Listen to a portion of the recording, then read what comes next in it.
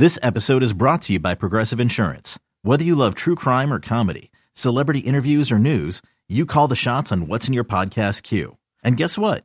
Now you can call them on your auto insurance too with the Name Your Price tool from Progressive. It works just the way it sounds. You tell Progressive how much you want to pay for car insurance, and they'll show you coverage options that fit your budget.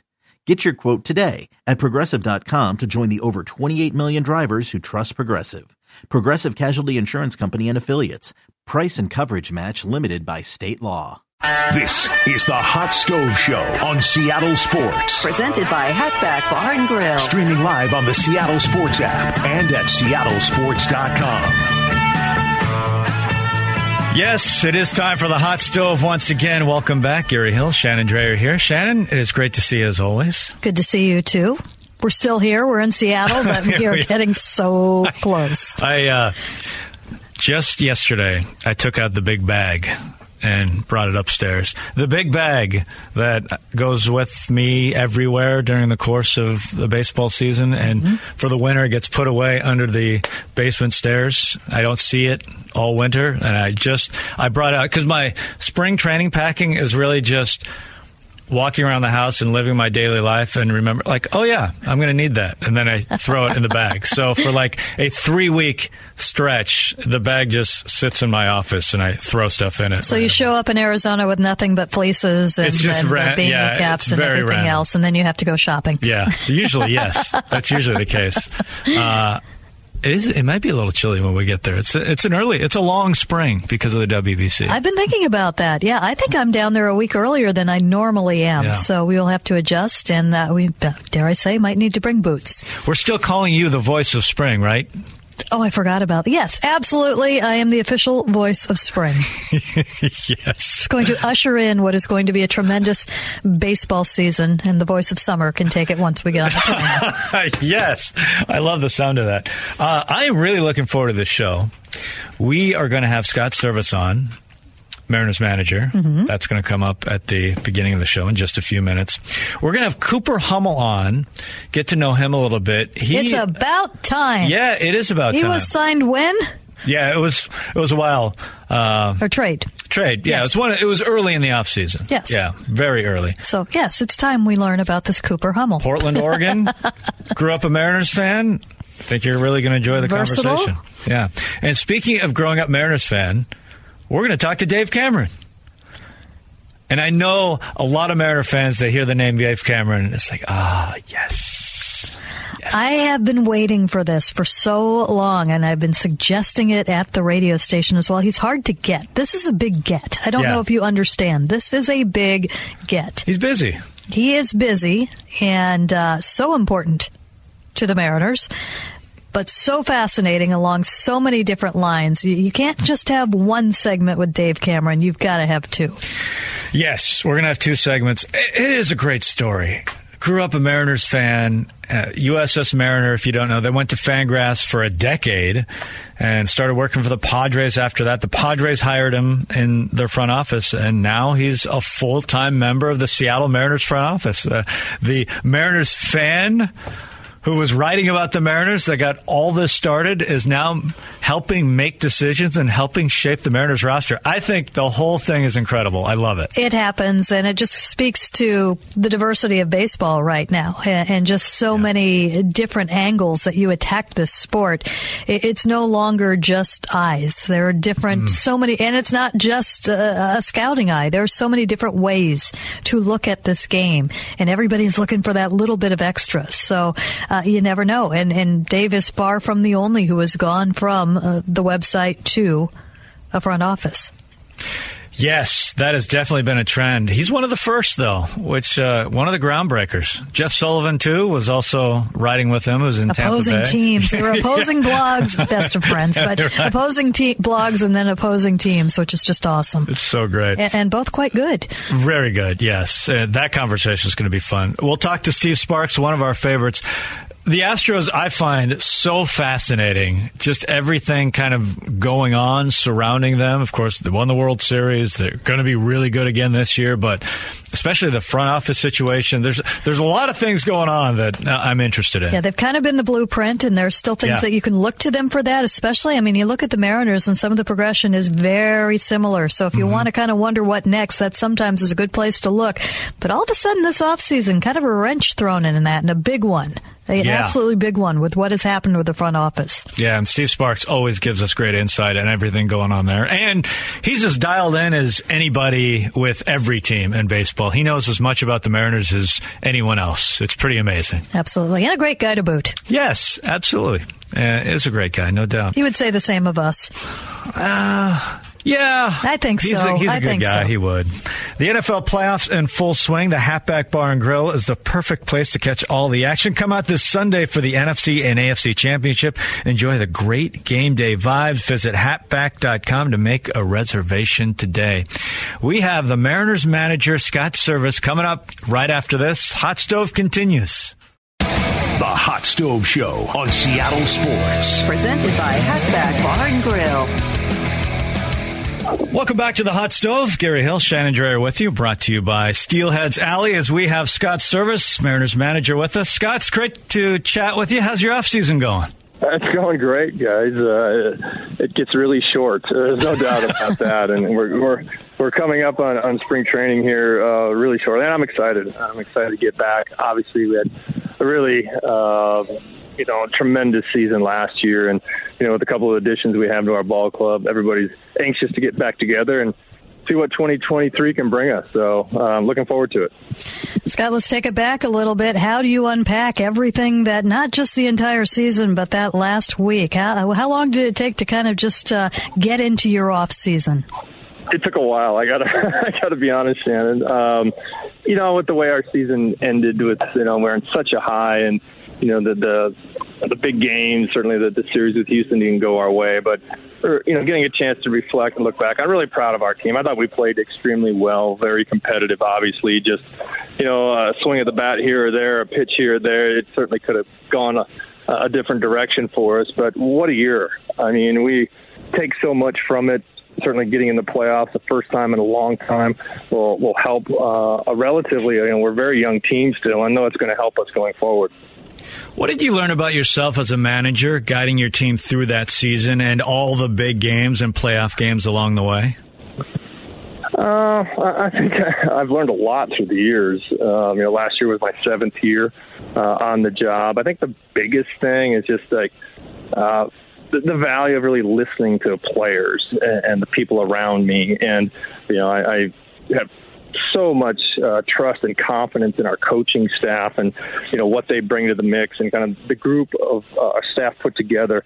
We really, we bring different levels of experience, different levels of what we do and being at the top of our game and what we do. So learning how to lean on the people around me, I think I've gotten much better with that through the years.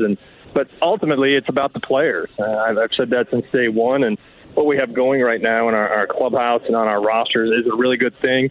We've got guys that certainly understand our standards and how we go about our work and kind of the environment around our team. And then we've got guys that are holding each other accountable, and that's what it takes, I think, to take the next step to get to the next level. And players believe in what we're doing. We've got good players. We've got good young players, and we have a hungry fan base. So, what else do you need? And it's been great, looking at our team and watching this thing come together and, seeing some of the young players come up, the trades we've made, the free agent signings, the whole thing coming together has been a lot of fun.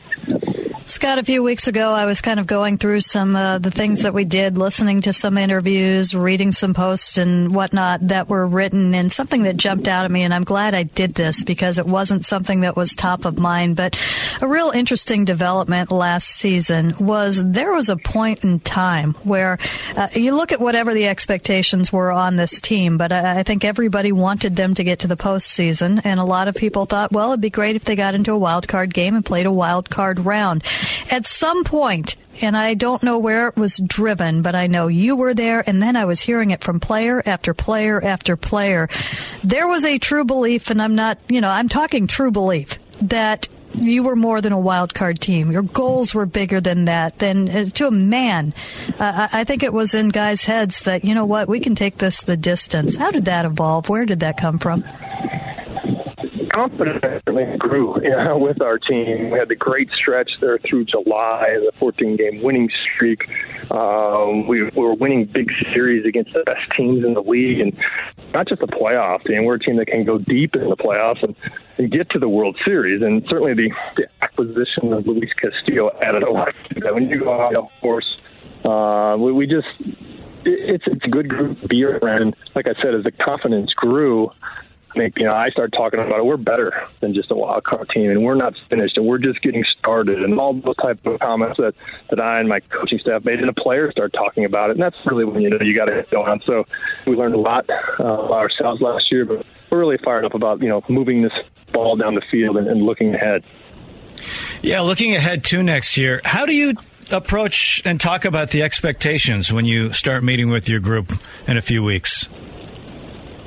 Well, I think it's not something you have to have a team meeting and say, okay, guys, here's the expectations this year.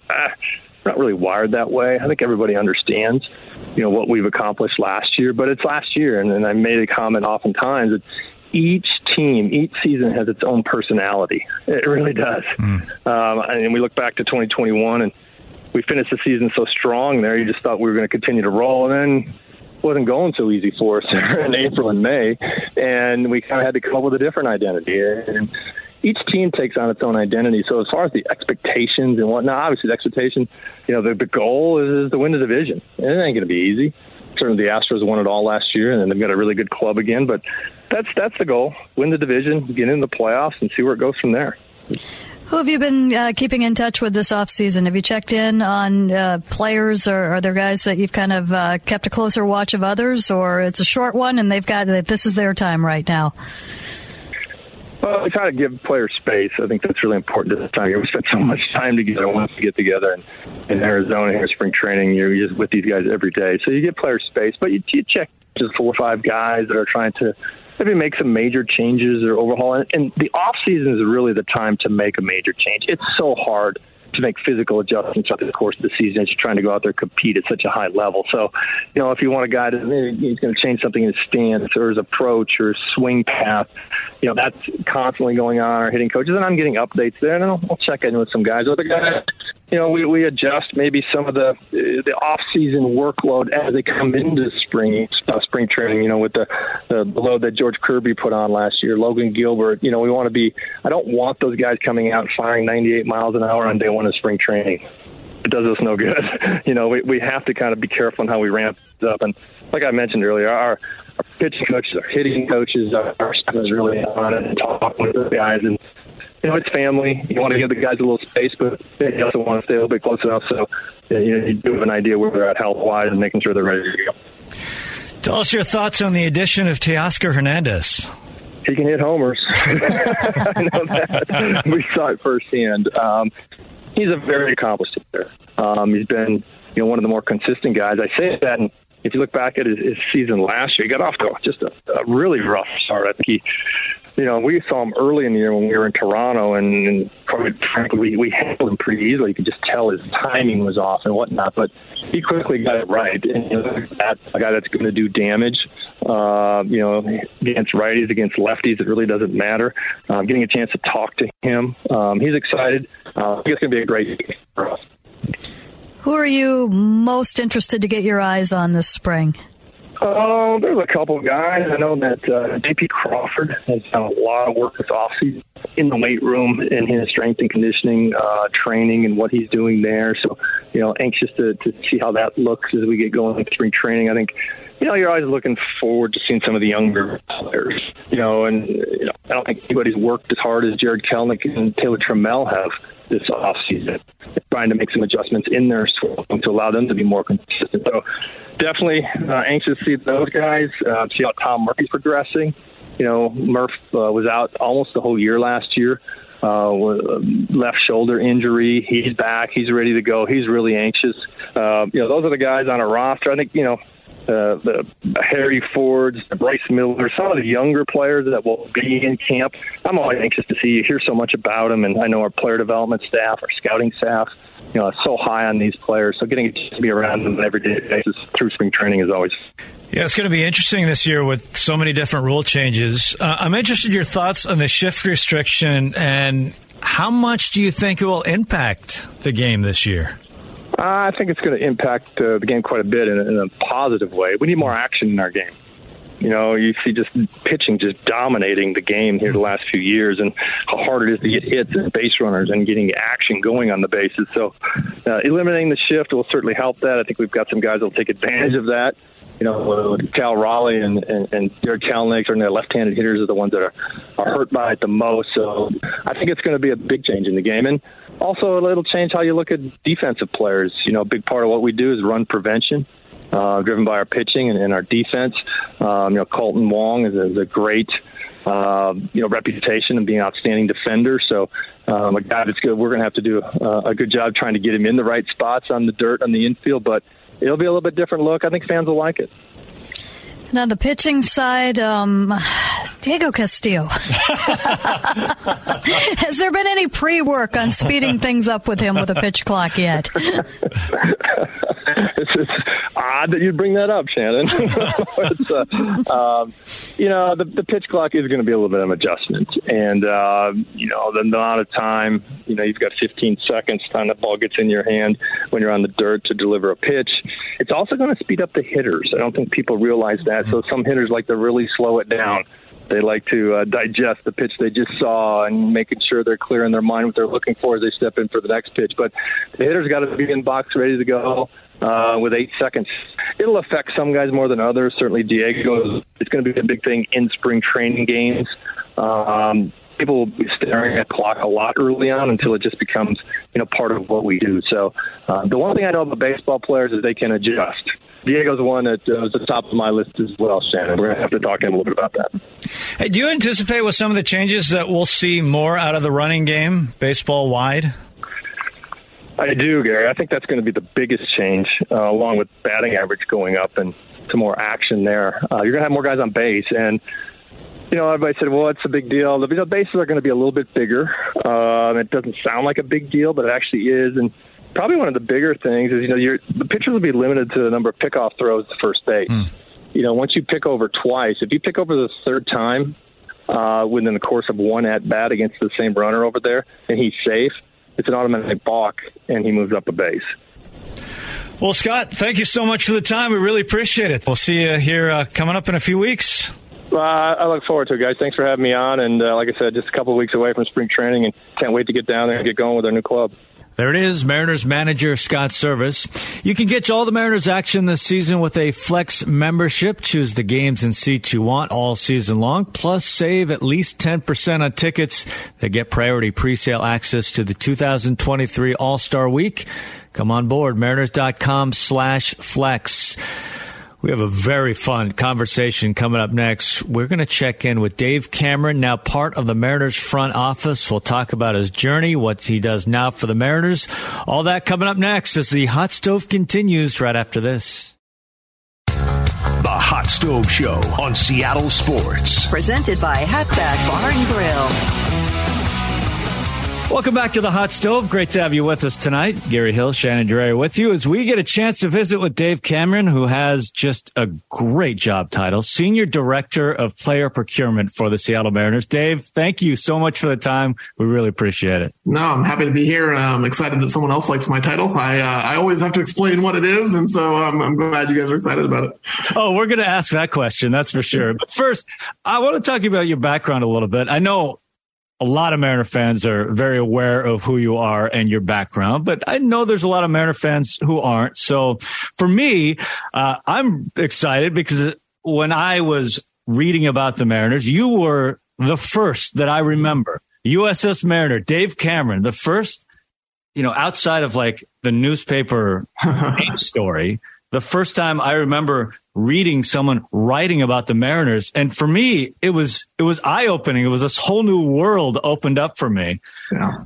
If I were to have told USS Mariner Dave Cameron that X number of years later, Dave Cameron, would be helping shape the Mariners roster and acquiring players, what would you have said? Yeah, I mean, it's crazy. I even go back to growing up in SeaTac, listening to games on the radio, we didn't have a TV when I was a kid. So I fell in love with baseball through Dave Niehaus, talking to me about, Harold Reynolds and Dave Valley and Scott Bankhead and Dave Fleming and all these guys, obviously the good teams later, but I grew up with the bad teams, right? And in the late 80s, early 90s was kind of my cutting my teeth on baseball and just really that kid getting to have an impact and work for the Seattle Mariners, just I'm doing, the inner kid inside me is doing backflips. The USS Mariner guy who was asking Bill Bavasi to not do all the things that he just kept doing over and over, asking the organization to look at players differently. For me to get to sit in the chair and get to talk to Jerry and Justin and these guys and get to weigh in and be part of a team, building a roster that made the playoffs for the first time in 20 years. And it's just really cool. I mean, this is I'm a writer at heart, and this is an awesome story. I hope that someone someday writes down the ridiculousness of my career path, because I could not have possibly imagined that this would come to pass. Yeah, it seems like you opened doors, though. I mean, to me, it seemed like you were the first really to go from the blog to the front office, which was huge. And I mean, Gary and I are geeking out a little bit. We were both huge fans. I actually commented on USS Mariner every now and then a long, long time ago. I think under an alias. I'm not sure if I remember a long time ago. But how does, when you look back at that, was there any shot in your mind that this could turn into that? It was a different kind of access and different eyes, and baseball has now values that. Yeah, I think at that time I really kind of saw myself as a writer and not I didn't see myself as someone working to be in a front office. I think the people that I saw that teams were hiring were significantly more technical, right? They were the PhDs from MIT. They were the guys who could sit down at a computer and build a projection system. They were going after Nate Silver. They were going after a different kind of analyst, right? They were going after the more technical kid right out of school who knew machine learning and, robotics and physics. I didn't have any of that, right? I was an econ major who was had an accounting background and was running a blog because I missed my team and I lived 3,000 miles away. And I didn't see myself as kind of the type of analyst that teams were interested in. I really saw myself as someone who had always wanted to kind of write about baseball or talk about baseball. Honestly, at some point in my career, I thought I was going to be a talk radio host, right? And so this was a kind of modern talk radio, but not live, right? It was my platform was not into a microphone. It was with a keyboard. And so I really saw myself more in that vein. As a member of the media, never really imagined that this would lead to a career on the inside. I think when the Padres called in 2017 and had kind of broached the idea of hey, do you want to work for us?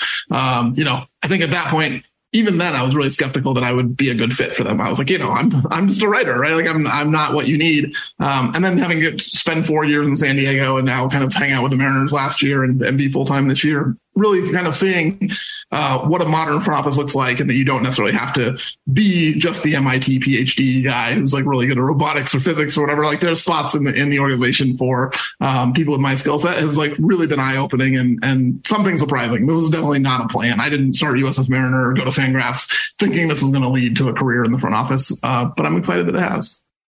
What shaped how you looked at baseball and wrote about baseball in those early days?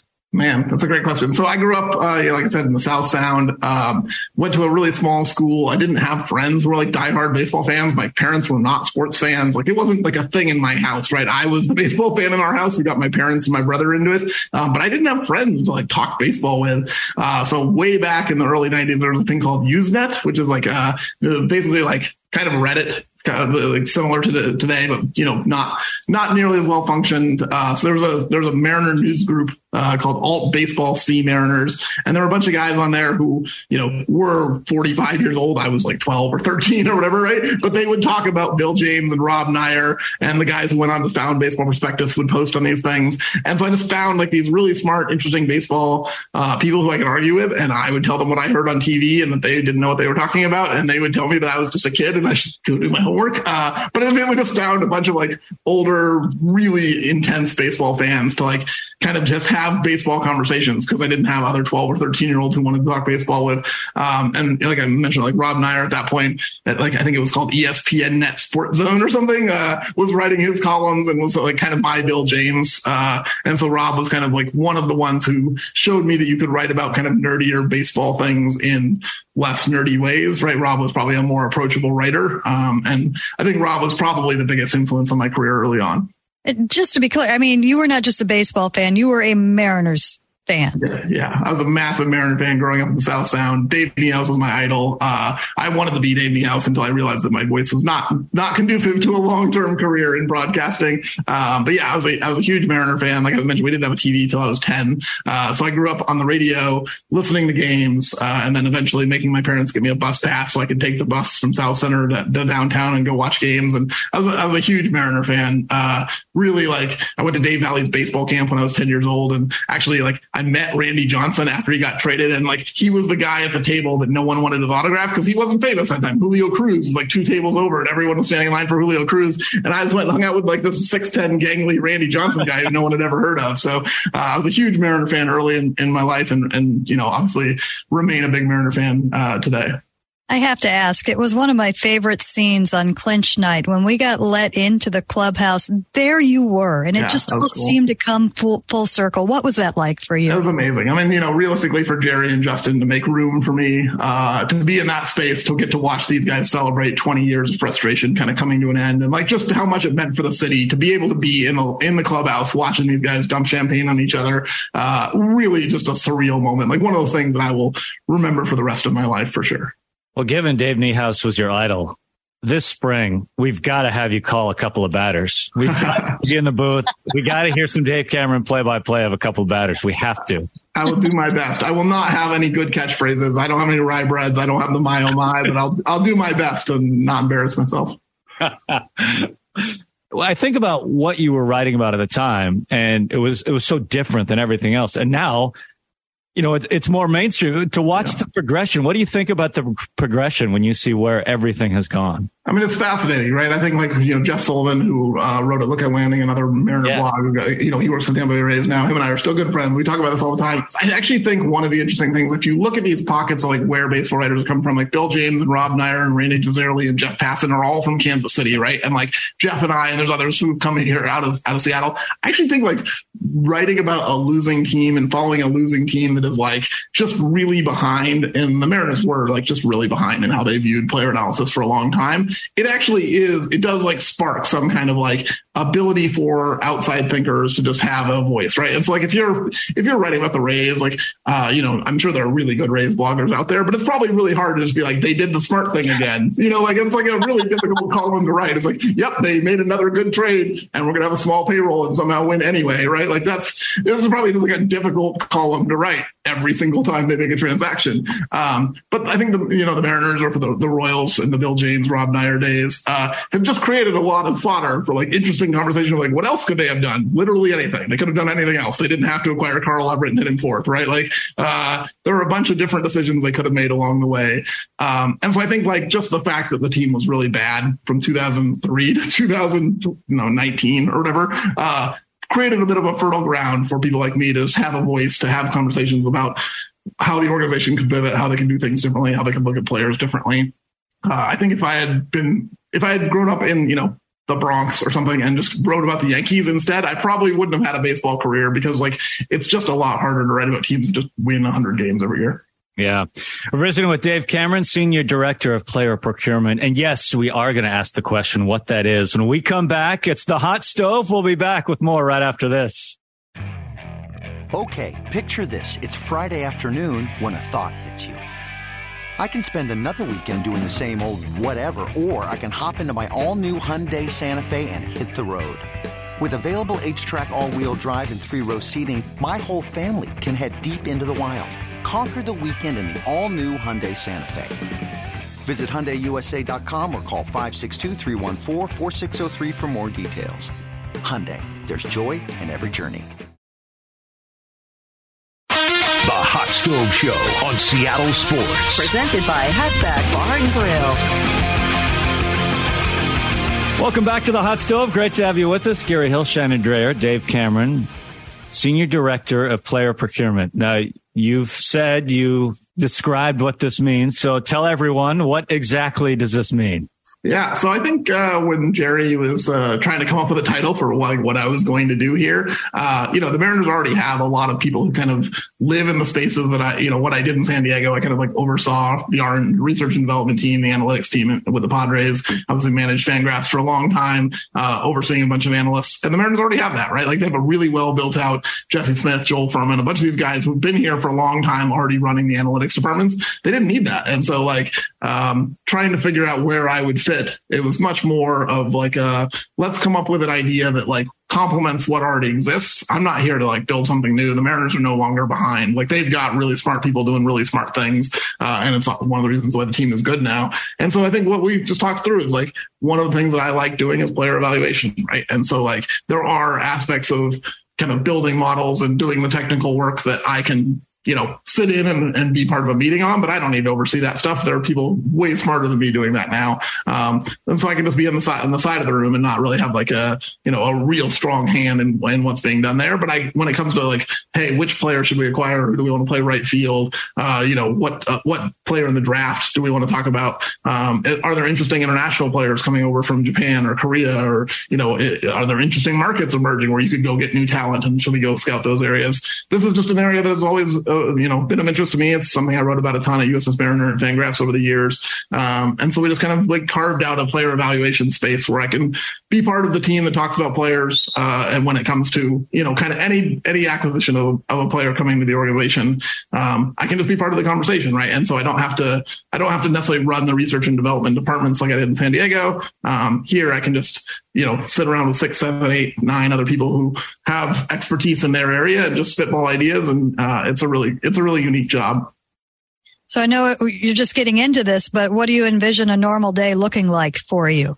Yeah, man, it's fascinating. I realize that there is no such thing as a normal day, right? Every day is pretty different. I do think one of the things that I'm learning on the inside rather than being on the outside is how many people there are who have really interesting ideas, really interesting concepts. And there's only so many conversations that Jerry and Justin can have throughout the organization. There just isn't time for them to sit down and talk with, 150 people and hear all of their ideas. So I think one of the things that I've taken upon myself is let me go find some of these people who work in the organization who have really interesting concepts, who, if they had an hour with Jerry or Justin, they would float out something that we should definitely go do. Right. And so I'm trying to put myself in situations where I can find these people who have fascinating concepts, have ideas that can help make the Mariners win the division or make the playoffs for the next 5-10 years.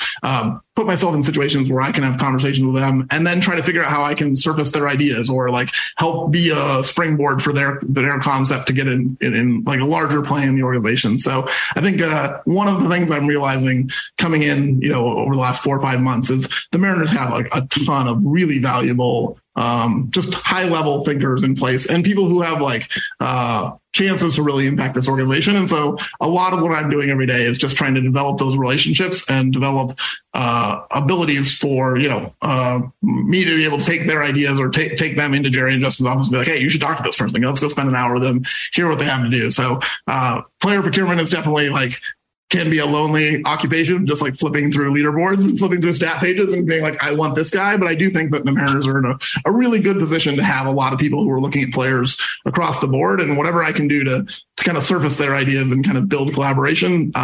That's something that I've, early on in my Mariner career here has been pretty important to me.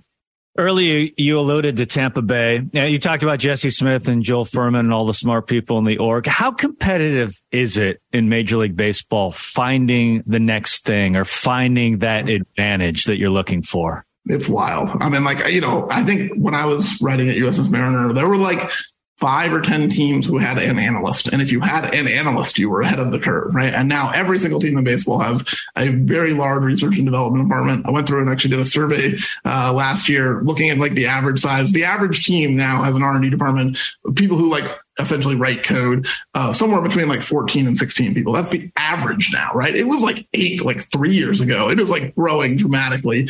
There's a ton of, I would say, emphasis on like the player movement space. So like one of the things that we've seen is like, we used to have box score data, right? Like this guy went 2 for 4 with a home run and 3 RBIs. And then it got into like ball tracking, right? Where you had like the TrackMan data of the ball was hit 112 miles an hour at this angle, or the pitch was thrown with like this amount of break.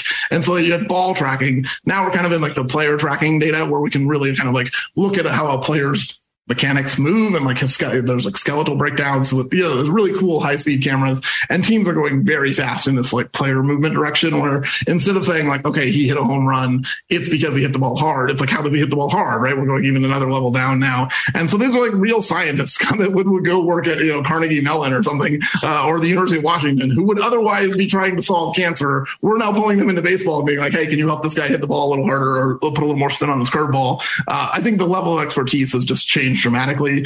And there's some just, every day I'm just confronted with like some of the smartest people I've ever worked with. And there's 50 of them, like in every organization, there's just like unbelievably smart people all trying to solve these really interesting problems. You're talking exactly about something that has fascinated me with the changes that we have seen with the technology, with what we know about human beings and physiology and biomechanics and everything else. How do you even evaluate a player anymore? It used to be, 3 years they are what they are, but I don't think that is necessarily the case anymore when they can go to a drive line, when they can get an evaluation, when they can go to work. How does that impact what you do and how you look at players today and what they are? Yeah, I think one of the things that I realized about myself is like when I was at Fangraphs, a huge part of what we did was just like tell people to trust the projections. Like there's public projection systems like Zips or Steamer or Dakota Baseball Prospectus that have been out there for years, just like taking an average of the last players, 3, 4, 5 years, time weighting it, doing some park adjustments, and basically saying like, hey, this guy has hit, on average, he's hit 287. He's this old. It's been in this park. This is basically what you can expect. My general feeling now is like, there's still value in those kinds of systems. They still do a pretty good job of giving you a baseline. But if you don't know that this player just went and added, 3 new pitches this offseason, or just came up and spent like 3 months at Driveline coming up with a pitch design, and his slider is going to be an entirely different pitch this year. It's 9 miles an hour harder. It has a totally different break profile. He's going to throw it different. Like he's not the same pitcher. He just has a different arsenal than he did a year ago. How you're going to run a past historical projection on someone who just changed all of their pitches over the offseason? You can't do it, right? And so I think one of the things we've seen, like there's been a huge development on player development, in baseball over the last, say, 5 years, right? Where players are just becoming, they're just having access to tools that they haven't had access to previously, information they haven't had previously. And I think the idea of like a ceiling has just gone away, right? Like we talk about in the draft, like this guy has a high ceiling. This guy is like probably more of like a, bench utility player. Like a lot of these, like Mookie Betts was a bench utility player until he turned into the second best player in baseball, right? And like this idea that a player is just kind of limited by what he is and what he's done is just not really true anymore. We've seen tons of guys who just overhaul their repertoires, overhaul their strength training, add 20 pounds, get 5 miles of extra bat speed, whatever it is, they just become physically different players. And I think what we've had to do is really adapt and say like, we're not going to so much look at historical performance to project players going forward. We're looking at their physical skills, and we're trying to evaluate, like, if you can swing a bat this fast, and if you can, make contact on a swing that has like this kind of swing plane, and if you can hit these kinds of pitches in this part of the zone, then you can be a good player. And now we're trying to identify those skills that drive a good player, rather than just being like, you've had a good performance for the last 3 years and you're 28 years old, you're probably going to age pretty well. That just doesn't really work in baseball that well anymore.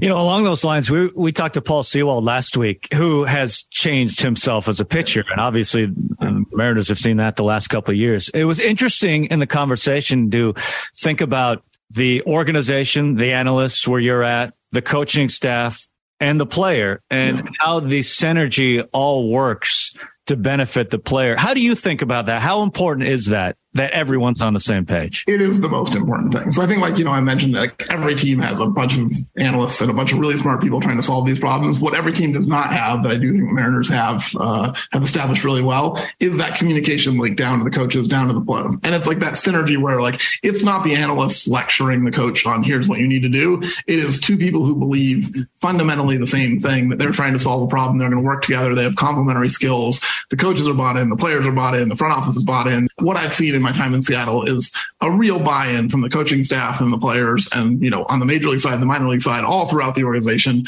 to work with the front office where it is hand in hand. We're going to tackle this problem together. I think the idea of the old stats versus scouts or the front office versus the coaches, that's not a thing in Seattle anymore. And I think it's one of the reasons why the Mariners are so successful is they're able to bring people like Paul Sewald into the organization and the coaching staff and the analysts and all the people throughout the entire organization, the biomechanists, everyone can sit down and say how can we help Paul Sewald be the best version of himself? Right. And there's a plan put in place. The player can buy in, the coaches can buy in, and everyone's preaching the same thing and helping Paul Sewald become one of the best relievers in baseball.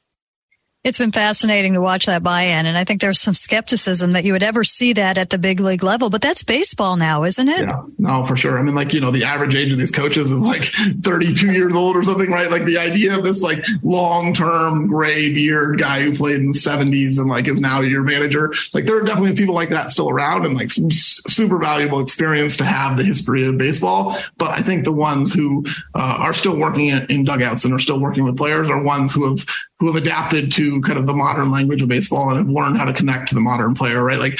Players come up now with access to this information. They want it. They're craving it. They want their organization to provide them this level of information. And so, it's watching the Gabe Kapler have 17 coaches or whatever, all of these things that have changed in baseball. It's just really fascinating to see how fast it all happened because I think during my early kind of baseball writing career, the 80s, 90s, early 2000s, things didn't change that fast, right? We would rant about, hey, maybe we shouldn't bunt with our best hitter all the time for 20 years, right? And teams just kept bunting with their best hitter for, a very long time. It took generation essentially to see the adoption of some of these more, sabermetric ideas into baseball. And then watching the on-field staff and development and the ability to drive information to players change in 5 or 6 years has just been fascinating to see how quickly that happened.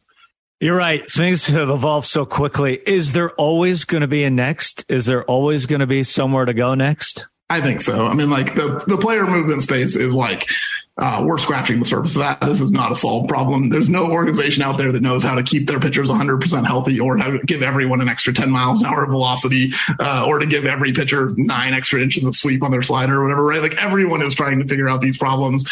We are very early on in the player movement analysis space. And then I think what we've seen is Houston 10 years ago did a really good job with the ball tracking stuff. One of the reasons they've had success over the last decade is they were an early mover in that space. But now the rest of the league has caught up to them and now we're pivoting towards other things. Someone will come out of the player movement space as the leader in this space and understand kinetics and kinematics better than everyone else and get some huge advantages and probably see their players stay healthier. And then people will hire their coaches and people will hire their guys and that will spread across the league. And then you'll need something else, right? So the investment in this space will get you an advantage for 5 to 10 years, but there will always be something else, something that someone isn't working on. I don't think baseball is ever going to be a solved problem. Even something like chess, right? It's been around for hundreds of thousands of years. There's still people working on new ideas of how to play chess, right? So I think there's always going to be a next thing. And I look forward to what the next few things are because they're always really fun when you see baseball make these huge kind of evolutions on itself. I think we could ask what they are, but you won't tell us right now, right? I think one, I can't tell you, and two, I'm not smart enough to know what they are. I'm just going to try and hire the smart people who find out those ideas, and then we'll try and keep them in Seattle as long as we can. Well, I'll ask this. I mean, when we talked about the advances in technology and how that's helped players, I mean, that is seeming to really be skewing to the pitching right now. When does that come around? When do the hitters get some help? I think the hitters are starting to catch up, right? There was definitely a run there for a little while where every pitcher was just coming out throwing 97. Now they throw 94 mile an hour sliders, which, that wasn't a thing. I think hitters are now figuring out that there are resources, there are ways for them to go train. Obviously Driveline in our backyard is probably the most famous, but there's, all over the country, there's people working with hitting mechanics and hitting ideas, hitting philosophies. And I do think over the next couple of years, we've even seen I'll say one of the most common kind of ways that teams adjusted over the last 5 years is to throw more high fastballs, right? That was kind of the way baseball went. It was throw the carry high fastball. It gets above the scoopy swing, the launch angle swing. You can miss the bat at the top of the zone. All these hitters now are training to hit the high fastball, right? And so we've seen the high fastball. It does not play nearly as well as it did 3-4 years ago, right? Last last year, the high fastball was a hittable pitch in Major League Baseball, when 5 years ago, this thing was just like, if you threw a good carry fastball, you could get a 40% strikeout rate. I do think the hitters are catching up, right? And so, like, as now every pitcher is adding, like these crazy 93-mile-an-hour sliders, they will train themselves how to hit hard breaking balls. So it's like a new pitch in baseball, right? Like the mid-90s breaking ball is not a thing that they historically had to learn how to hit. They will learn how to hit it, and they will adjust.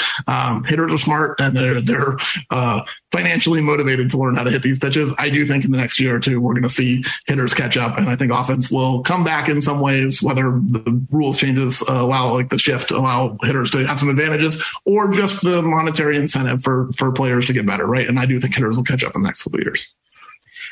Dave, this has been so fun. We appreciate you giving us a lot of time tonight. We really appreciate it. Thanks so much for the visit. This was fun. Get ready for those innings. Get ready to call those innings in spring training. I'll do my best. I'll try and come up with something that will honor Dave and not be too embarrassing. Yes, this is happening. This is happening. Right. Sure. There it is, Dave Cameron. We'll come back. More Hot Stove right after this.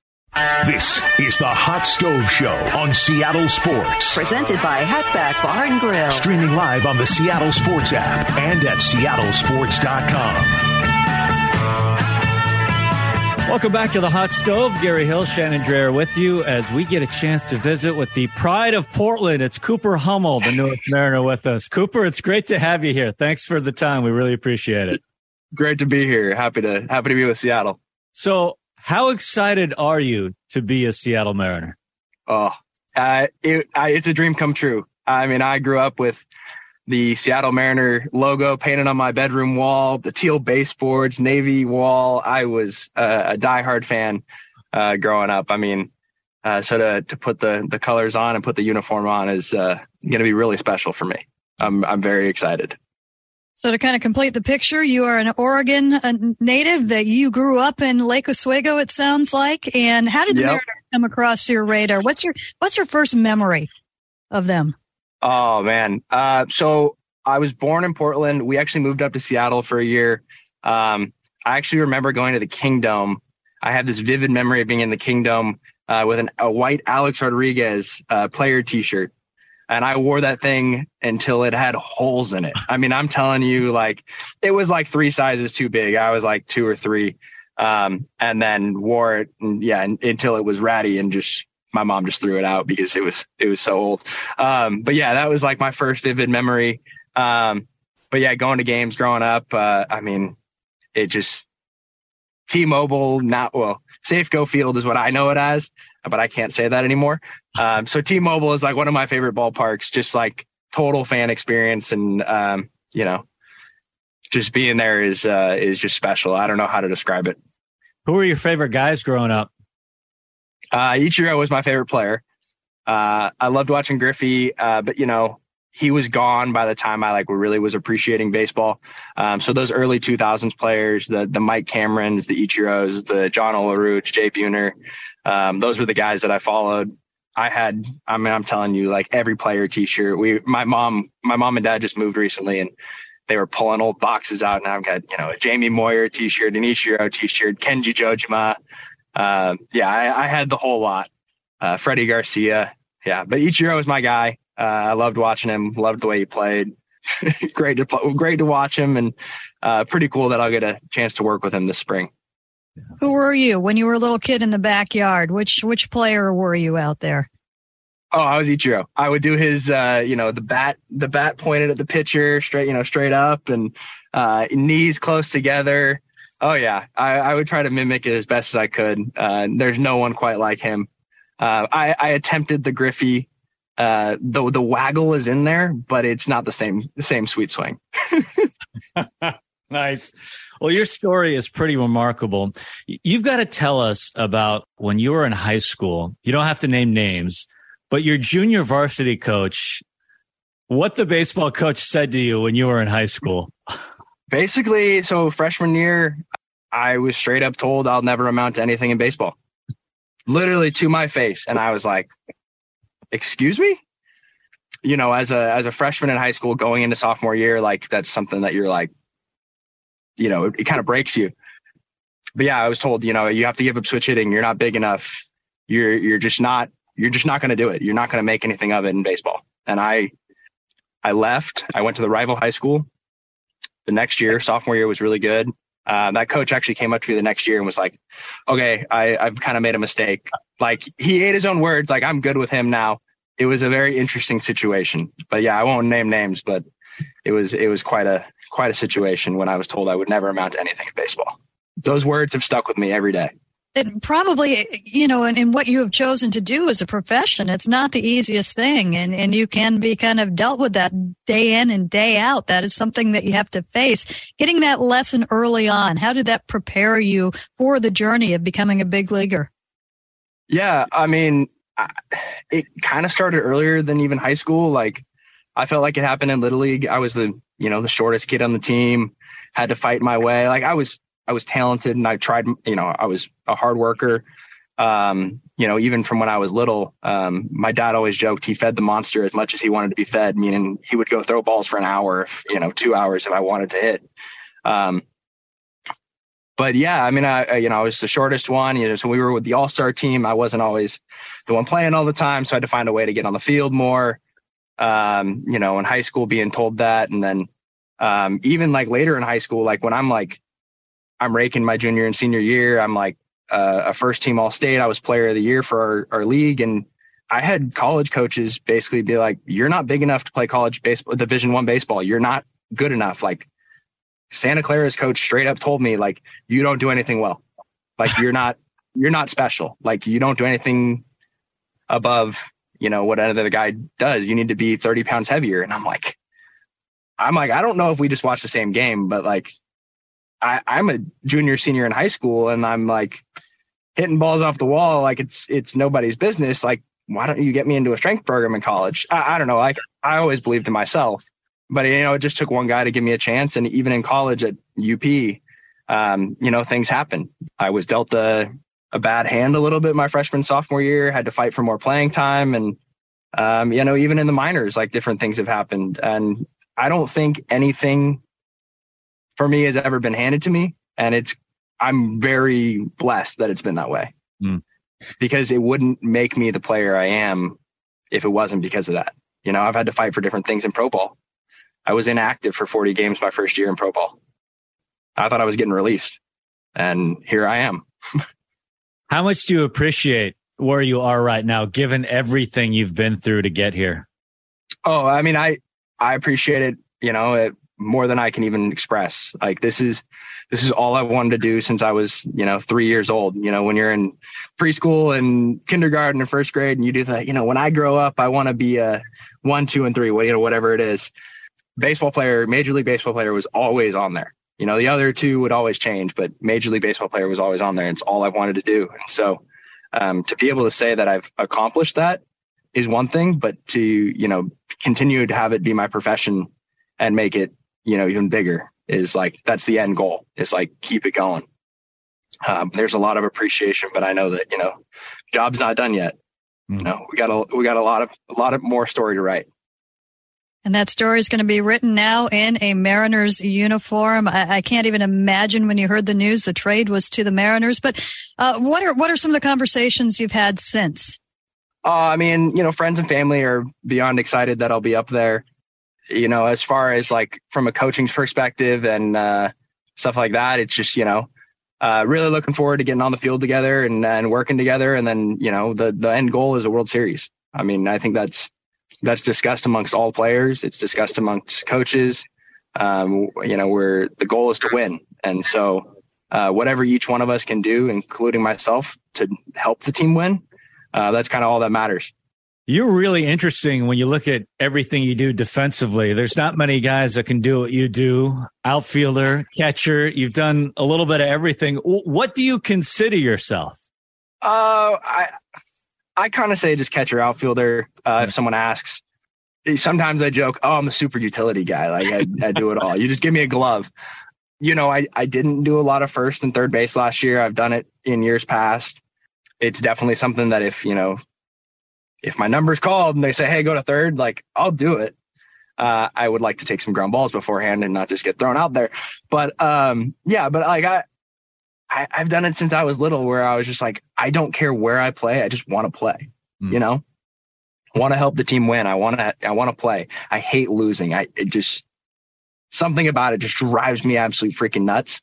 And if me playing a position is going to help us win, that's all I care about. And I love to hit. So if the more times I get to hit, and if that means I got to go play, if I got to DH or play second or third or first or left or right catch, like, I'll do it. I don't know if you want me a short, but I'll do it. Mariners have a super infield coach, but I don't think they'll go there. No, I don't think so. I think JP's got that locked up. Okay, so you moved all your stuff from the Diamondbacks facility over to the Mariners facility, and we are just itching to get down there. I mean, if we could get on a plane and be there tomorrow, we would. If we did, what would we see? What has the scene been at the facility since you've been there? Until beginning of last week, it's been just me and Sam Haggerty. No one else has been here. And Haggerty and I have been working out, hitting, getting our lifting in. Yeah, other than that, it's been silent. Last week, Cal Raleigh showed up, Matt Brash, Trevor Gott's been here a little bit, a buddy of mine with Arizona. JB Bukauskas just showed up this week after he got picked up off waivers. So the clubhouse is filling up a little bit more. But yeah, just a bunch of guys getting their work in and trying to get ready for season. Tomorrow we got some bullpens going on. It's kind of cool. We got me, Cal, and Hags hitting right now together and just picking each other's brains, trying to, 3 switch hitters trying to figure out each other's swings and what one thing we can build off of it, You spent your first time in the big leagues last year. What did you learn about yourself during that stretch in the majors? Well, I learned I need to, take it easy sometimes. I'm a very high energy guy, and I've known this about myself in the past, but like when I'm at my best, I'm calm, cool, collected, like not caring. I know that sounds really bad to say you don't care, but like you're doing your job and you're just, out there having fun. The times I kind of struggled or put the pressure on myself to succeed, it wasn't what we wanted to do, kind of some rough games. And I can pick out a game up in Cincinnati, just not a good game for me. And I think I was just, putting the pressure on myself to do some more than I needed to. But yeah, I think that's the biggest thing. And then just go out and be me. Have the Mariners given you any insight on whether you'll lean towards catcher, lean towards outfielder, or are you just going in preparing for anything? I'm prepared for anything. The insight is all, play a little left, play a little right, catch a little bit, and DH a little bit. There was a brief mention of first base, but I think that was just kind of like, oh, you've done it before. Like, make sure you just have the glove. Granted, we also have Ty France and Evan White over there. And, I bet you any other of the infielders can throw a glove on if we need them to. But, and Cal, I'm sure, can do it. Yeah, it sounds to me like the bulk of the work and stuff that I'll be doing is behind the plate and in the outfield and DH. Regardless, though, it sounds like you're bringing all the gloves and all the mitts to every game just in case. Oh, my bag is packed. Like, it's freaking Costco in that bag. Cooper, this has been so fun to get to know you a little bit. Thanks a lot for the time. We really appreciate it. And we can't wait to see you in a few weeks. Can't wait to see you then. We're really glad to be on. There it is, newest Mariner Cooper Hummel. We'll come back with more Hot Stove coming up right after this. When you need mealtime inspiration, it's worth shopping Kroger, where you'll find over 30,000 mouth-watering choices that excite your inner foodie. And no matter what tasty choice you make, you'll enjoy our everyday low prices, plus extra ways to save, like digital coupons worth over $600 each week. You can also save up to $1 off per gallon at the pump with fuel points. More savings and more inspiring flavors make shopping Kroger worth it every time. Kroger, fresh for everyone. Fuel restrictions apply. Welcome back to the Hot Stove. Gary Hill, Shannon Dreher with you as we have a chance to catch up with one of the absolute best in the game from the Houston Astros radio team. It's Steve Sparks. Sparky, it is great to chat again. How you doing? I'm doing fantastic. It's been kind of a short off season as well for you guys, but I can't wait. I mean, it's just around the corner now to get back to spring training and look forward to another season. And if you guys are like us, we feel the American League West is going to be a dogfight the whole way. It's so funny. I was just thinking about the last time we saw you, of course, was that marathon game in Seattle. We were just talking to Paul Sewald. He said he felt like they were never going to win and never lose that game. It just kept going. Does part of you think you'd still be in Seattle with that game being played? It would just never end. I thought we'd be there right now. Yeah, we didn't think it was ever going to end. I've never seen such a well-pitched baseball game, both sides. And to see Kirby step up as a rookie, I remember texting a couple of you guys, even during the game, just saying, man, how impressive is he in that type of atmosphere to go out there and pitch the way he did. There was a lot to be admired in that game from both sides. It really was. And, it could have gone either way, that series. I mean, everybody's well aware that, the Mariners could have swept the Astros just as easily. This seems like a question I should be asking towards the end of this, but I'll go ahead and ask it. It's one that we get the most, and this will be from a different perspective. Have the Mariners closed the gap at all with the Astros, or how much do you think they have? What do you see? I think so. When you start to look at what's going on in the division, and you look, okay, has this team improved? Has this team improved? Obviously, the Rangers have improved. I think obviously the Mariners have improved in a couple of different ways, not only, with the addition of Teoscar and Colton Wong, but also just with a little playoff experience and maturation with George Kirby and Logan Gilbert, a couple of guys I love, and get a full year of Luis Castillo. So definitely improved. So the Astros, when you look at it, I think offensively they improved just by the additions of Michael Brantley signing back and giving them a little bit more balance in their lineup. But Jose Abreu, I think, is a fantastic addition. So offensively, I think the Astros have improved, but you can't help but think that they've taken a step back when you lose a Cy Young Award winner with Verlander. So we'll see what Hunter Brown has in store. A lot of people feel like he can step in and do a great job in the rotation, but he's not Justin Verlander, and whether or not he's ever Justin Verlander remains to be seen. Probably not. Who is? But I don't know. We'll see.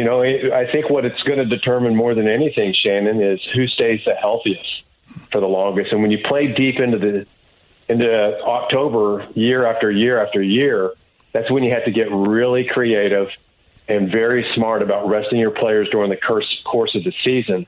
I remember in 2016, it was a year after the Astros made the playoffs for the first time.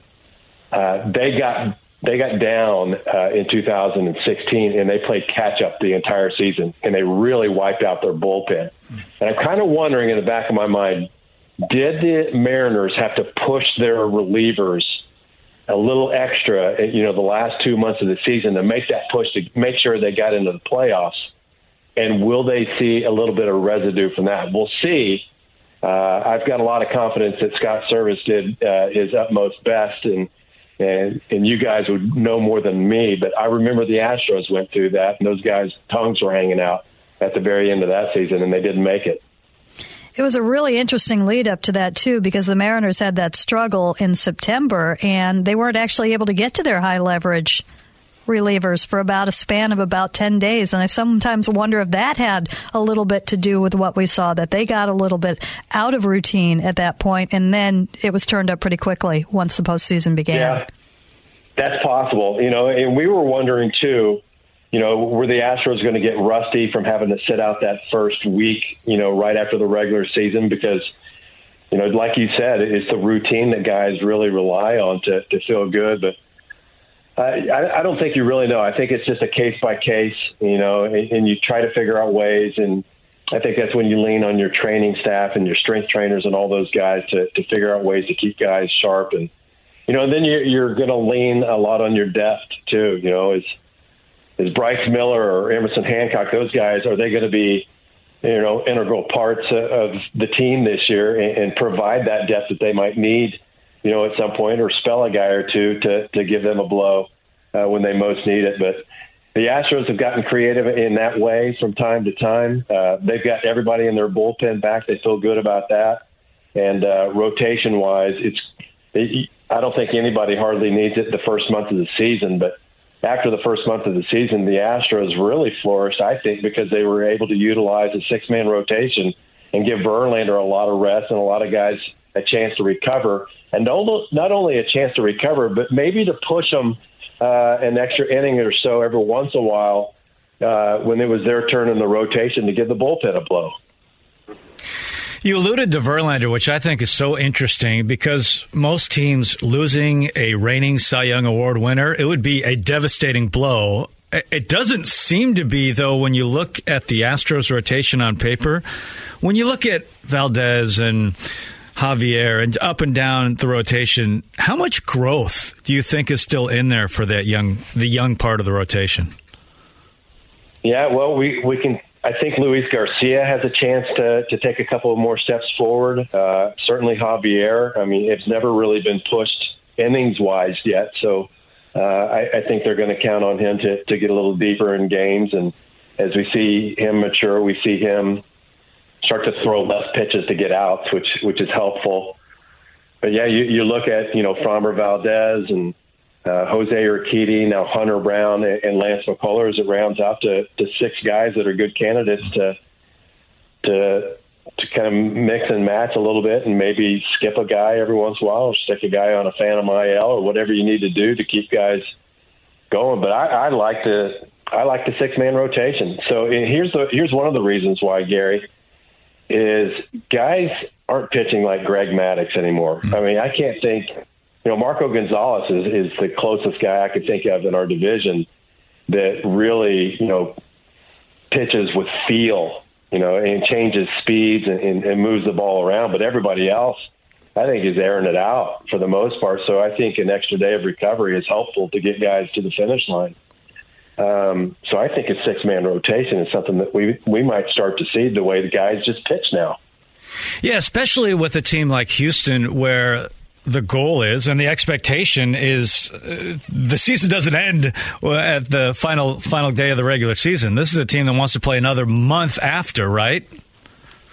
Yeah, you're right. So, I mean, they've done it. So it's been 8 years now, 7 of the last 8 years that the Astros have played pretty deep, and 6 LCSs in a row and 4 World Series. So, yeah, they do expect that. And how could you not? And so these players go in there, and I don't know if it's cocky or confident or whatever, but they prepare and they hold guys back in spring training because they have one less month of recovery, number one. But number two is they plan on doing it again. So we'll see. Right now the window appears to still be open because of the influx of those young Latin American pitchers that you talked of in the rotation. And right now, it looks like their offense might be a little bit better too. So, but when it all comes to push and shove, the Astros were very healthy last year, and to count on that type of health year after year isn't very smart. You got to have some depth. Okay, so you're giving us the blueprint for what to do after that first year of getting there and that extra time and the extra energy that is expended. That's all good for the players. What do we do as broadcasters? As broadcasters, I think you show up as prepared as you can and hang on for dear life. You never know what's going to happen on a daily basis. That's what we love about it, isn't it? So I think that's one of my favorite things about us. And we've been doing this now for a little over a decade together. Is being able to get a chance to hang out for 30 minutes before a game and talk about each other's teams and catch up on each other's lives and see what everybody's doing. But, cultivating those relationships and getting some inside stories on the other teams too is exciting to me because it's interesting, and it's, it gets boring sometimes just talking about the same guys, your guys all the time. So that's the most fun part about playing your divisional opponents. We're playing each other less now, but man, we know each other pretty well, don't we? I mean, I know I could rattle off 10 guys in your minor leagues right now just because I try to keep track of what's to come too. So it's fun. I know the Mariners have to be excited, and I think Dipoto and Scott Service, everybody involved, the front office. And I've even sat with guys in the media dining, some of the scouts and stuff. I think everybody's pointing to a nice long run for the Mariners to be contenders year after year.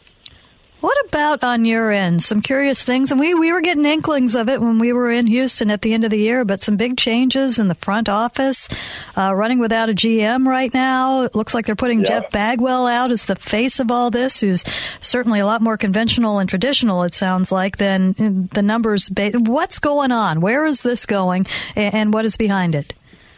I think, I'm not sure when you guys are going to run this, but I think sometime this week, and this is just my opinion, but I'm starting to hear some rumbling. I think they're going to announce a new GM this week. So it's probably by the time this airs, maybe Thursday or Friday, the Astros are going to have an announcement and put somebody at the helm, and we'll kind of go from there. And I think more than anything, there's 3 assistant general managers who have kind of been running things the day-to-day right now, and to line things up, what they need to do in player development and to get guys in situations and who to bring to spring training and things of that nature, because you have to have done that by now. So whoever's going to walk in is probably going to be an observer for a couple months. That's the way I would probably play it if I was the new GM, and try to assess what we have, not only as personnel on the field, but off the field too, and kind of go from there. It sounds like, I'm not sure, and things might change. It might be an opportunity for this next GM to hire his own manager, after a year or two. I don't know how much longer Dusty wants to do this, but right now he's on another 1-year contract. But I don't know. I just don't think there's a whole lot to mess with right now. And I think there was a personality conflict with the last GM. I think he did a great job, and he led the team to a World Series championship. What else can you say? But I think when push comes to shove, there's styles and there's personalities involved in all walks of life, and those two didn't mesh that well. You mentioned player development, which I think is the most important thing a team can be doing in the game right now, whether it's a young player or a veteran player, a minor leaguer. You've been around this game for a long time. You've been around the Astros for a long time, and they've been as good or better than everyone in baseball with player development the last number of years. The results kind of speak for themselves. What's interesting when you look at the last few years now, there's been turnover with GM. Some of the guys have gone to Baltimore. Strama's gone. There's been a lot of churn. How difficult is it to keep the continuity in what has worked so well with the comings and goings of staff?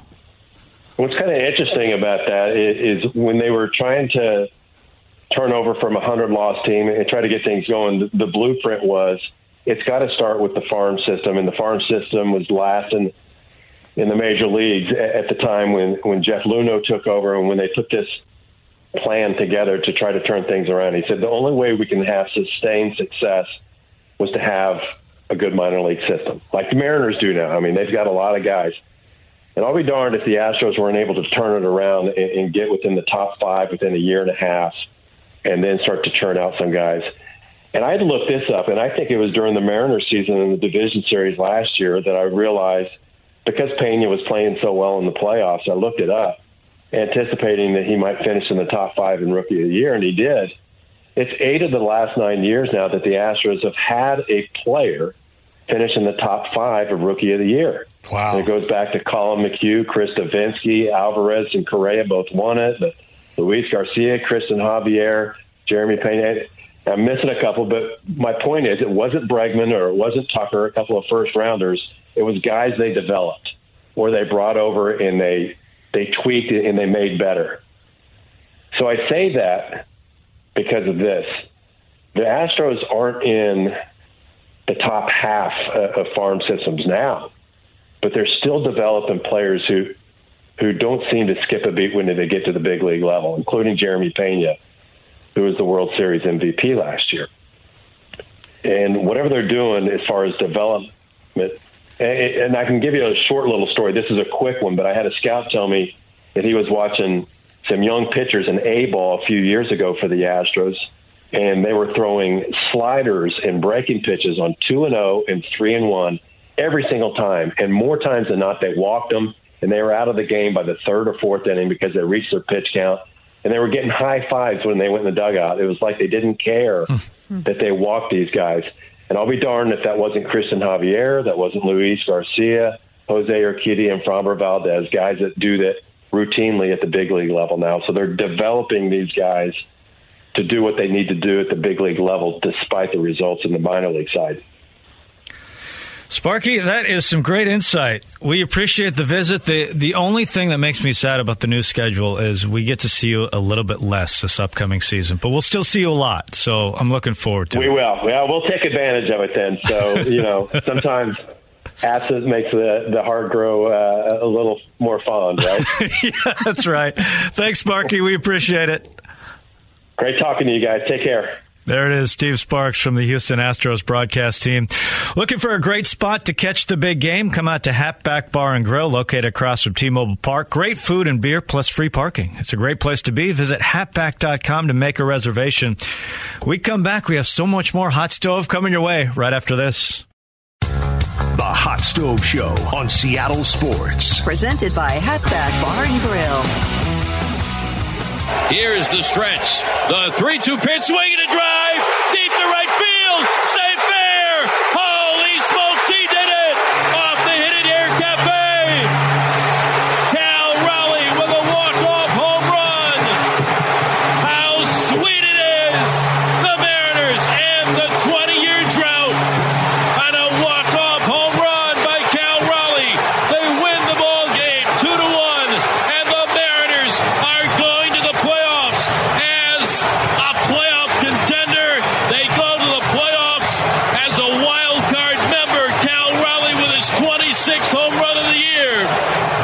47,000 fans are going crazy here at T-Mobile Park.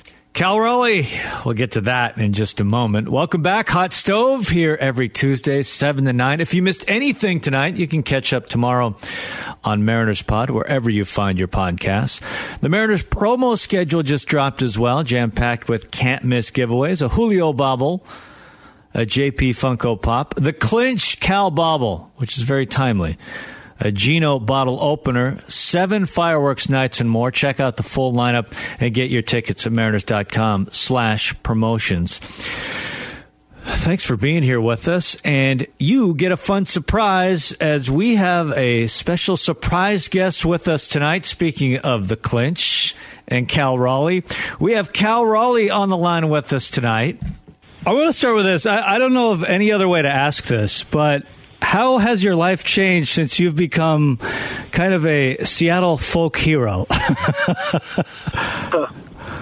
I wouldn't say nothing's really changed. I just say a lot more people recognize my face these days, and I get a lot of congratulations and a lot of thank yous and all that good stuff. What does that mean to you when you hear that from people? It means a lot, whether it's getting a message through social media or, seeing somebody on the street and, especially people from Seattle and, hearing how much it means to them that the drought's over and how much where they were and how they've been a fan through, the past 20, 21 years of the drought. And, to hear that, it made me happy that, not just me, but, the team could, pull it off and we could bring back playoff baseball to Seattle. The home run that you hit, how long did it take for it to sink in how big that was for the region, for the fans? I'm going to be honest, I don't even know if it's completely sat in yet. I still kind of get goosebumps thinking about it and just thinking about how special that moment was with everybody. And it's so fun to look at the video and look at your face as you round first base. What was going through your mind in that moment? Honestly, I don't even know what was going through my head. It was just it was just so crazy and so, just thinking about so many things going on and seeing the different. And the one thing I remember is just seeing the different faces of everybody when I was looking towards the dugout and seeing everybody's reaction, and then kind of rounding first and looking up towards the left field bleachers and just seeing everybody go crazy. And I just kind of put my hands on my head and was like, oh my God, I can't believe that just happened. It's incredible. When you think back, obviously there was that moment. What are kind of the other moments that stick out during that entire run last year? Yeah, there's a bunch of moments. There's some good moments, there's some bad moments, but that's kind of what makes a 162 game season so special. I think about the crazy game we had series we had in New York against the Mets when we took 2 or 3 from them, and they were kind of rallying a late inning. I think of when we were in Texas and we finished out right before the All-Star break going on that 14 game win streak. Is that right? Yeah, that's right. Yeah. Yeah, I think that's one of them. I think back to multiple walk-offs, whether it was Gino or whether it was Julio or stuff like that, and obviously that was super crazy, super special. Carlos is another one who came through in the clutch, and just how many of those close, tight games we had. How much did you learn about yourself last year? I learned a lot. You go through some, like I said, some ups and downs, especially in those long seasons, and it's not always easy. So especially getting sent down and kind of having to reset and kind of figure out where do we go from here, and I think it was all in all, it was for the better. Given everything you did, all the success you had last year, how do you go into this season? How are you thinking about this year for you individually? I don't think we try to come out and do too much. I think we have a good plan. We have a good system, and I feel like guys are going to be on the same page again and know what we need to do. And I think we go play. I think the worst thing to do is try to press or try to do more. I think we have a good plan in place and just let our guys go play and let the rest take care of itself. Obviously, we know we have some work to do to catch up to the Astros, obviously in division, but that just comes with the territory. So we'll be ready to go by spring training, and I think everybody understands the goal this year. I gotta be honest, there were times we knew you were dealing with the thumb in your hand, and there were times the last few weeks where you get a Castillo 99-mile-per-hour fastball, and we were wincing looking at what you were dealing with, what you were going through. How did you do that, given the severity of the injury you had and catching? We know what a brutal position that is. How difficult was that down the stretch? Yeah, I mean, honestly, it wasn't easy. But, I think kind of what pushed me through was just, knowing my teammates and all the, staff and the fans and everybody in the organization, they were counting on us. And, I just wanted to do my part and just try to help the team out any way I could. And especially down that stretch when we were so close to getting in and to keep advancing in the playoffs.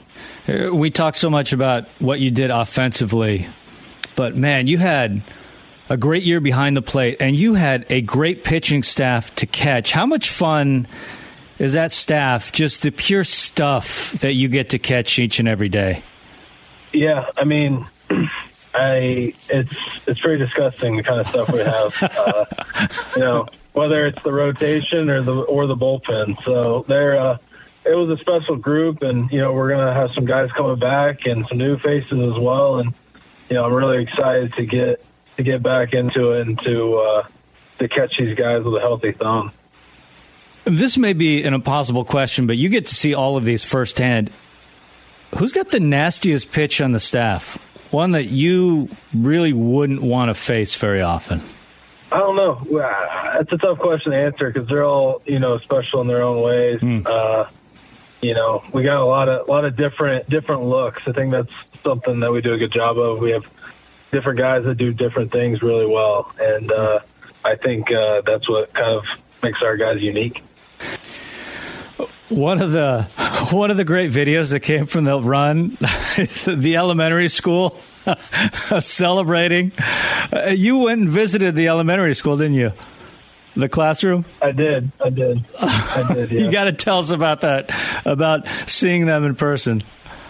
It was awesome. I had somebody, I can't remember who it was, show me the video. It might have been my mom, but just seeing them chant the name and them watching the playoff game and how happy they were.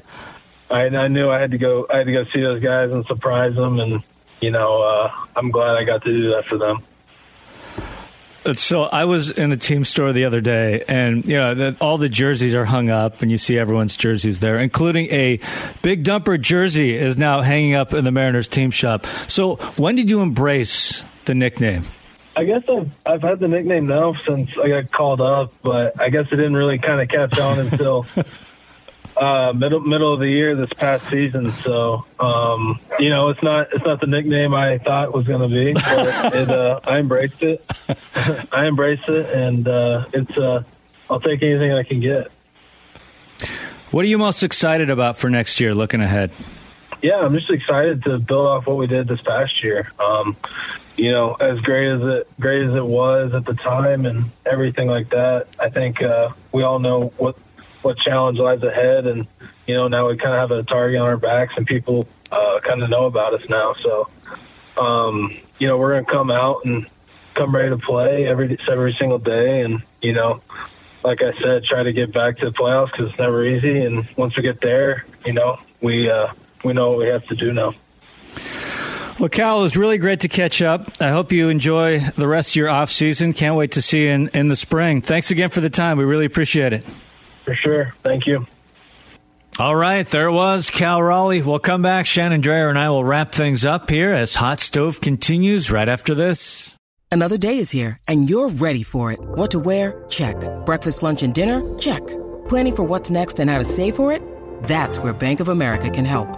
For your financial to-dos, Bank of America has experts ready to help get you closer to your goals. Get started at one of our local financial centers or 24/7 in our mobile banking app. Find a location near you at bankofamerica.com/talktous. What would you like the power to do? Mobile banking requires downloading the app and is only available for select devices. Message and data rates may apply. Bank of America N.A., member FDIC. The Hot Stove Show on Seattle Sports. Presented by Hatback Bar and Grill. And now the 3-2 on the way to Cal. Swing and a drive into right field. This one is going. It is going. It is gone. Goodbye, baseball. Cal Raleigh, a 2-run home run, has just shocked the fans here at Rogers Center. It's now the Mariners 3 and the Blue Jays nothing. We are in the top of the first inning. Number 28 on the year for Cal and number 1 in the postseason for Cal Raleigh. A 3-0 Mariner lead, and holy smokes, and a my, what an at-bat by Cal Raleigh. Back one final time. It's the Hot Stove. You can catch us every Tuesday night, 7 to 9 p.m. Oh, Shannon, I really enjoyed catching up with Cal Raleigh. He's a celebrity now. You think about, and the further we get removed, I think, Shannon, from the clinch, the home run that clinched it, I mean, that's a top 5, top 3, top 2, wherever you put it in Mariners history. And everyone maybe has it in a different spot, but it's one of the great moments in this franchise's history. Without question. You can close your eyes and see the whole thing in front of you, just at any point. And the hand over the head, oh my gosh, what have I done, is just one of the greatest shots, I think, ever. But it's been so fun to watch his path, to see the responsibility he's taken on, the accountability that he has taken on, that yes, he will handle this pitching staff. Yes, he will manage 2 swings. And oh, by the way, he's got Hero in the back pocket as well. And then the stuff that he's done in the community, and he has quickly become a fan favorite. And I'll tell you this much, my mom, Patty Dreyer, got a Cal Raleigh jersey for Christmas. Nice. That was the one. And I think we'll see a lot of those down in spring training. But what, not just a good player, but a fun player to watch as well. No doubt. And it's just another lesson, and it's a lesson that we all learn all the time about patience in this game as well. Cal Raleigh, a guy who was sent down early in the season because he was struggling, and he comes up and was a big reason why the Mariners did what they did, and not just the big moment, but everything that led up to the moment. He was such a big bat for the Mariners throughout the season. I spoke with him in season and probably about mid-season, and he just kind of laughed. I had him talking about Logan, and he said that they, at night, as they were roommates, would talk quite a bit about we learn something different every day at the big league level. It was something new every day, and that shouldn't be discounted. Yeah, that's a good point. And I think that when you see how young catchers are brought along, it can take a long time. And that was a pretty incredible acceleration for everything that was on his plate. And it'll be very interesting to see how he translates that into his second season. I had so much fun in this show. I think we learned so much. Cooper Hummel was fantastic. I mean, how excited is he to be a Mariner? Dave Cameron was amazing. I really enjoyed this one. Oh my gosh. There was there were plenty of questions. It was not hard to come up with questions, and there were eye-opening things. I'm looking forward to meeting Cooper Hummel in person now that we know, we mentioned at the top of the show, it's time. We've got to meet him, and it was great to meet him. Let's meet him down in Arizona. The Dave Cameron, really eye-opening in some of the things that he was talking about and how the Mariners and the rest of baseball, we know all about the numbers and the metrics, but they're really taking it to a new place, it would seem, with what they're doing. And I can't wait to get into more of that. Always good to catch up with the skipper and Sparky. What can I say? I mean, the knowledge there, and that's got me thinking, and I'm going to go back and listen to that again and just kind of find that blueprint. What kind of comes next? Really some interesting kind of tips and tidbits for where the Mariners are, it would seem. And the Dave Cameron play-by-play is going to be my highlight of the spring.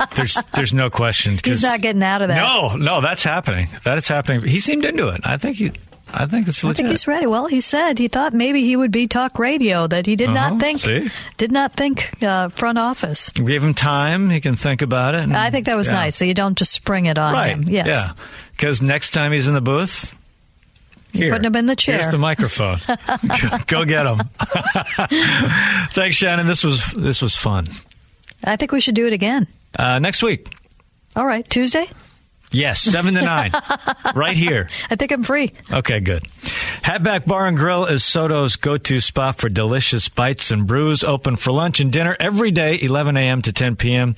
No better atmosphere to watch your favorite team. Check out the menu and tap list at hatback.com. We will be back next week, 7 to 9. Thanks for being with us. That's it for tonight. For Shannon Drayer, Gary Hill, so long. We'll talk to you next week.